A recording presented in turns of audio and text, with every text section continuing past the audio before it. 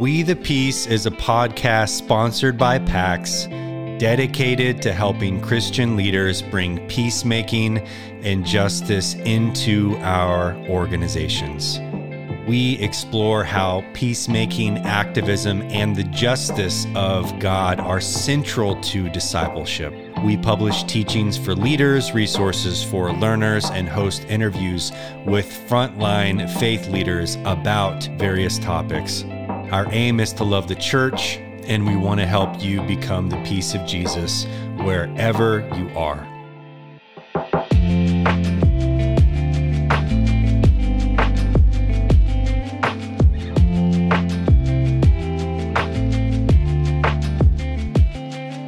Welcome, everyone, to Season 3 of We the Peace. I'm your host, Josh Buck. This is Episode 1. What is Jesus-centered theology? Whether you are a new Christian looking to understand what theology is, or you are a leader with theological training, what we believe as Christians is built on a theological foundation. It's critical as followers of Jesus to interrogate this foundation, learn about it, and think critically about it. This is what Jesus was doing in the first century among the religious establishment, and in keeping with Jesus, we're going to do this today. So here is the season breakdown. First, in this episode, we'll begin to define Jesus-centered theology. Episode 2, Behind the Veil, What is Theology? We'll talk about how theology is made and ask a series of questions that help expose the challenges that are inherent in creating theology. The basic idea being that when you are handed a book that says, quote, theology, it was actually created on a foundation of assumptions and convictions. And oftentimes those are not stated in the book, especially by majority culture teachers. It's dangerous. We're going to talk about it. We will learn that all theology is contextual, that all theology grows out of a particular time and comes from a particular cultural context, that all theology is local. Yet, Western theology or Reformed theology is somehow considered to be objective, or the objective standard by which all other theology is judged. In episode 3, titled Theology in the Global Village, I hope to radically challenge your thinking on the subject of theology and tease out the implications of what it looks like for leaders who are looking to develop a Jesus-centered theology. I'm going to build on an Eastern analogy of God to show how we can adopt a global theology that liberates us from a colonial mindset. That is, that the West is right. Then we will head into a series of interviews, pastors, scholars, folks that can talk about this with us and process this with us. And I'm going to land the plane with a few final episodes, moving from theory to practice and methods for a Jesus-centered theology. Here are our questions for the season. Does your theology colonize, or does your theology liberate? Does it force people to see Jesus like you and force people to adopt your culture's view of God? Or does it allow people who are different than you, the nations and countries and ethnic groups, to develop their own theology as image bearers of God? The first is to colonize. The latter is to liberate, which is why Jesus came.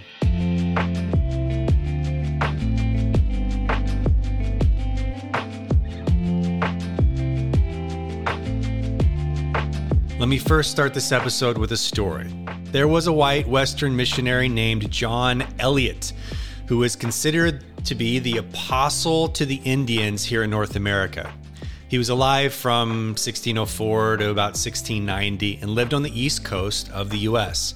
He spent his life trying to bring the gospel to the Native Americans, or the Indians. Eliot was Reformed, Puritan, European, Western dude. During this period of history, Christianity was being used as a tool of colonization. Remember that to colonize is to force people to see Jesus like you and to adopt your culture's view on who God is. It's way more than sharing the gospel or proselytizing. It's saying to follow Jesus is to be exactly like me. And it's imposing everything you believe about God onto others. This is what's happening in this setting with Eliot. Let me explain. As Eliot began trying to convert the Indians, they were expected to abandon their local culture for Western European customs and culture. As he converted Native Americans to Christianity, he created a separate white society for the Native Americans and often withheld Christian sacraments, baptism, communion, from converted Native Americans until they showed, quote, fruits of the Spirit that maintained a standard of, quote, civilized Western behavior. Said another way, these Indians needed to abandon their culture for Western living that Eliot considered holy and Christian. The more white they acted, the more Christian they became. Do you feel the problem with this mentality? So a Christian historian, Ruth Tucker, writes, quote, a biblical form of government based on Jethro's plan in Exodus 18:21 was set up by Eliot. The town was divided into 10s, 50s, and 100s, each division with a ruling adult male. The white man's civilization became the standard, and Christian Indians were expected to simply accept it. To Eliot, true Christianity not only changed the heart and mind, but also changed the lifestyle and culture. He could not envision a truly Christian community apart from European culture, closed quote. This is theology that colonizes, not theology that liberates. And it begs a number of difficult questions. How do you know that someone is saved when they don't understand what the gospel means in their own culture? Are people actually accepting the God of the Bible when the Bible is being used as a tool of domination?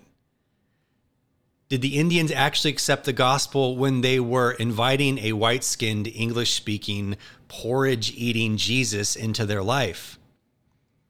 And for those that said, well, they were just a product of their time, they didn't know better. This is a bad argument. Why? Because the white folks in Europe were not requiring their kids to stop eating potatoes, learn a different language, and enter into the Old Testament tinted communities. Did you catch that? Why? Because they thought white culture was God's culture. Because they recast themselves into the place of Israel. So they weren't telling their kids, you have to learn Hebrew and we have to abandon white customs in Europe for ancient Hebrew living. No, because they considered this land in North America their promised land to be inherited by white kids on behalf of God. Colonialism became so mixed with the Bible that it became indistinguishable from it. But we white folks knew better because we didn't require our own people to abandon our own culture. So do you see this double standard? This is theology that colonizes, not theology that liberates. This is not Jesus-centered theology. And it explains for us the raw reality of the situation in the U.S. Because Christianity came to the Americas on the wave of colonization, we Western Christians have imported a theology that colonizes, forcing people to think the way we do about God and to live their faith the way we think we should as Westerners. We don't see our Western Reformed European theology as local. No, we don't see Reformed theology as its Swiss, French, Dutch theology. No, we consider it to be the way we are supposed to know God. Because we have learned to colonize, our theology has become the standard by which all other theologies should be judged.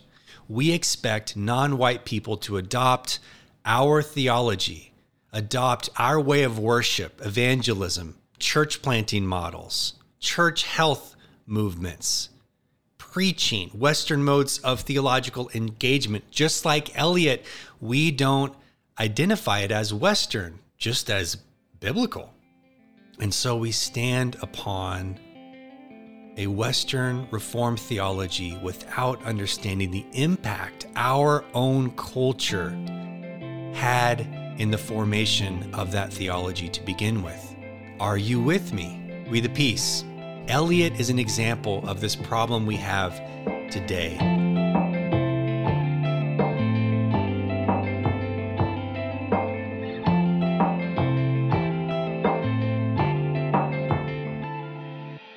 For those of you that are still in some ways catching up to the point I'm trying to make about Eliot, or maybe you want to hear me expose the deception and the myth a little bit more, Eliot's mistakes are threefold. At least I'm going to mention three. First, Eliot expected the local Native Americans to abandon their culture almost completely in order to become a Christian. To follow God was to become more like Eliot than like Jesus. You got to become white. To follow God it was as if Luke 4:19 turned from "The Spirit of the Lord is upon me because he has anointed me to proclaim good news to the poor, sent me to proclaim freedom for the prisoners, recovery of sight to the blind, set the oppressed free, to proclaim the year of the Lord's favor." It became, "The Spirit of the Lord is upon the white man because he has appointed the white man to proclaim white Jesus for the natives, liberty to the Puritans, colonization for the natives. This is the Lord's favor on the pilgrims." That was the first incredible problem. Second, Eliot expected Native Americans to replace their local culture with Western European culture. To be Christian was to adopt Western clothes, learn English, sing hymns. This is theology that colonizes. This is not why Jesus came. This is not the message of Christ. This is exactly what Paul is speaking out against when Jewish folks were trying to make Gentiles become Christian through acting Jewish. Look at Galatians and Colossians. This is what we call syncretism, where the colonial agenda was so mixed up with the God of the Bible that the God of the Bible became a colonizer worried with enforcing white modes of living instead of the God of the Bible that allows us to wrestle with our own local culture. Third, Eliot failed to see that he himself was understanding Scripture through his own cultural lens and enforcing his own cultural lens upon the Indians. Instead, he used theology and God as the righteous reason for enforcing Western culture on natives. From theology grows belief. Belief creates convictions. Christians then act on these convictions. Therefore, it is from this theological vantage point that Eliot went out to evangelize, translate the Bible, colonize the Indians. It is from misplaced theological conviction that Eliot used the Bible to do this. Listen, I'm not questioning hearts, motives, or whatever. Was it good that he translated the Bibles for the natives? Sure. But when the interpretation of that Bible is left to white folks who see themselves as the new Israel that is like chosen, the interpretation of the Bible for the natives is going to be bad. The gospel that Jesus proclaimed did not lord white culture over people. It wasn't even born in the Western world. So what went wrong in Eliot's theology? When the New Testament prohibits ethnocentrism as a central duty of Christians, what went wrong in Eliot's theology? When Jesus didn't force Gentile converts into Old Testament encampments to unlearn their culture to become more Jewish? What went wrong? I'm arguing the same problem in Eliot's theology persists in our dominant cultural Christian setting today.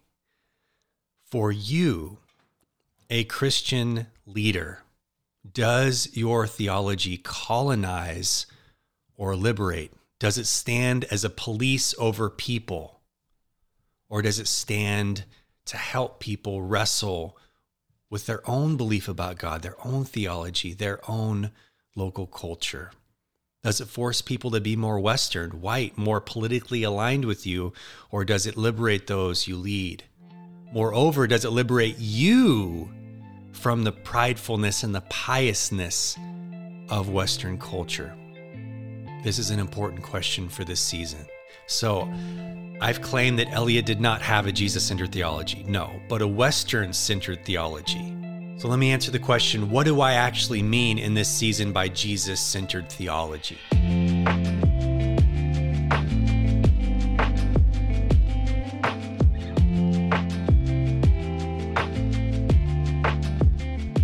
There are a few ways that this could be understood, and I'm using Jesus-centered in a novel way that you might not recognize. There are a few Jesus-centered movements that exist in the early parts of the 21st century that have been gaining steam from a long time, and they've come from different interpretive traditions that go back. First, we have the gospel-centered movement that has developed in more reform spaces in the last however many years, sought to understand the entire Bible through the person and work of Jesus. It's not novel to this group, but they look at Luke 24 and the road to Emmaus as a key text that helps us see Christ and the prophets and the Old Testament stories. This gospel-centered, Jesus-centered group is looking to combat moralism by seeing the good news of Jesus in the entire Bible, always pointing to the person and work of Jesus. That's group one. Though I wholeheartedly agree with this approach and find myself a part of this movement, that's not what I mean by Jesus-centered. So that's group one. The second group that is Jesus-centered is looking to recover the historical Jesus as the blueprint for Christian living and Christian ethics. So to be Jesus-centered in this sense is to claim that Jesus isn't just our Savior, but also our teacher and leader. We are called to follow Jesus, be like Jesus, be conformed to the image of Christ, allow the liberating and counter-violent cross of Christ to shape our very lives. Practically, this group will take the Sermon on the Mount seriously and allow Christian ethics to be shaped through Jesus. This group would challenge beliefs, Christian beliefs and theological systems that diminish how radical Jesus is. So like the first view, I couldn't agree more with this camp. We have to take Jesus more seriously and not diminish Jesus' work, not only as Savior, but our teacher and our leader. I'd encourage you to check out the Foundations documents at madeforpax.org if you want to learn more about this view. So I hold to these two positions. The first one, everything should point to Jesus. Second group, looking to allow Jesus to shape our lives, not just save us. So what do I mean by Jesus-centered theology? There's a really wonderful verse in the book of Colossians chapter 3. In Colossians 3:11, Paul is writing to the church in Colossae. He says, verse 9 through 11, quote, "Do not lie to one another, seeing that you have stripped off the old self with its practices and have clothed yourself with the new self, which is being renewed in knowledge according to the image of its creator." In that renewal, there is no longer Greek and Jew, circumcised and uncircumcised, barbarian, Scythian, slave, or free, but Christ is all and in all. I'm going to key in on the phrase, Christ is all and in all. So in the book of Colossians, Paul has established that all things, including humans, have been created by Christ. Chapter 1:16. In Colossians 3:10, we learn that we are all called as Christians to be renewed according to the image of our Creator, which is Jesus. Our bodies, hearts, minds, motives, and cultures are called to be renewed and brought into alignment with King Jesus. Then in verse 11, Paul lists out a bunch of socioeconomic, ethnic, and religious divisions that the gospel has overcome. Paul isn't saying that ethnicity isn't important, like some strange people have argued, but he is saying that through Christ, we are all united under Jesus, irrespective of the God-given and empire-given social categories. Then Paul ends verse 11 by saying something incredible. He says, "But Christ is all and in all." This is a profound statement. So we not only have been created by Christ, 1:16, Christ is to be lauded and worshiped above all other created things, 1:15 through 20. We are called to be conformed to the very image of Christ, 3:10. We also learn that the image of Christ is reflected throughout all humans who follow Jesus. So here is the logical formula for what I'm saying in this season. 1, all humans have been made in the image of God. 2, Christians are called to reflect the image of Christ, our Creator. 3, all humans reflect Christ differently based on the culture that God has given us. 4, therefore, Christians from all over the world should reflect the image of Christ through their unique theological expressions. Wow, theology is mediated through the Bible, tradition, experience, history. Each people group should discover for themselves with the power of the Holy Spirit what it means to follow Jesus. A part of this is creating theology. Let me put this in concrete terms for dominant culture Christians like myself. This same license we have given ourselves to develop local theology from Switzerland and Germany, we must afford the rest of the world, the nations. We must give the same space to develop different local theologies as image bearers of God.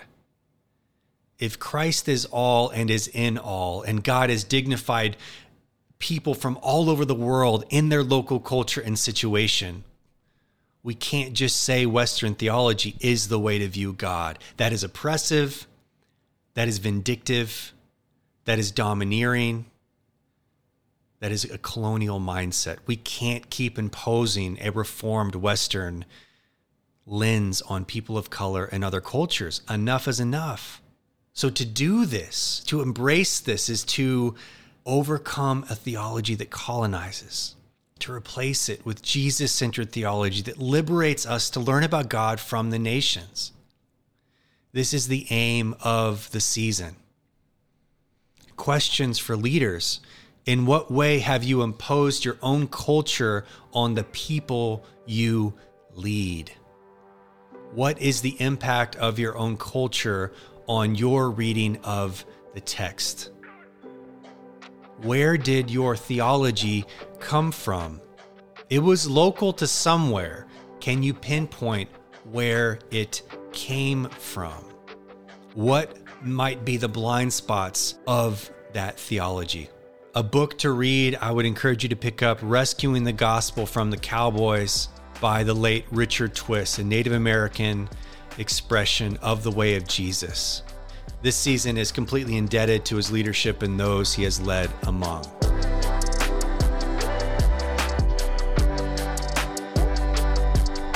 Thank you for listening to this podcast, We the Peace. You can find more resources at madeforpax.org, and you can follow us on Instagram and Facebook at Pax. This is We the Peace.